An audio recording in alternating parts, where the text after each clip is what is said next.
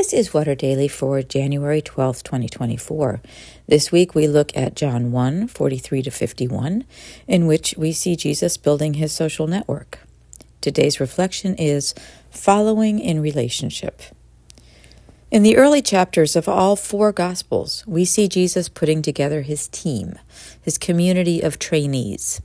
These are men, and probably some women, through whom his message would be proclaimed and demonstrated. I'm struck by how little Jesus had to say to get them to come along. Follow me. Come and see. That's pretty much it. Why did they go without plans or itineraries, curricula or policy papers, with no instructions about what they were to do, where, and with whom? Perhaps it was because Jesus was not inviting them into a project. He was inviting them into relationship, one that required them to commit and release their other commitments. They didn't need to know what they would be doing. More than a few would likely have turned back had they known. They only needed to know they were going to become friends and followers of a profoundly holy man, whom some suspected was the long-awaited Messiah. Maybe in our productivity-driven culture, fewer people choose to follow Jesus because there is no to-do list. I can live in my to-do list 24/7. And though many of the things on that list are things I think I'm doing for Jesus, I don't know that he's all that interested. I suspect he'd much prefer me to spend time with him in conversation and contemplation, knowing and being known. And I believe he is very interested in being close to you.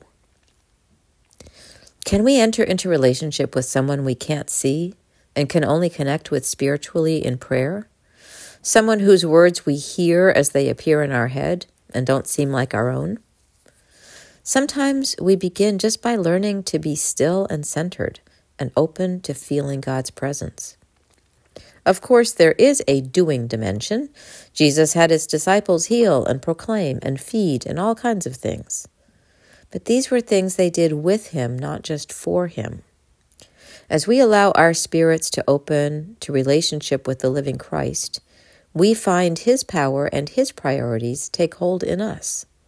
So we might engage less in projects and more in showings, demonstrations of God's love.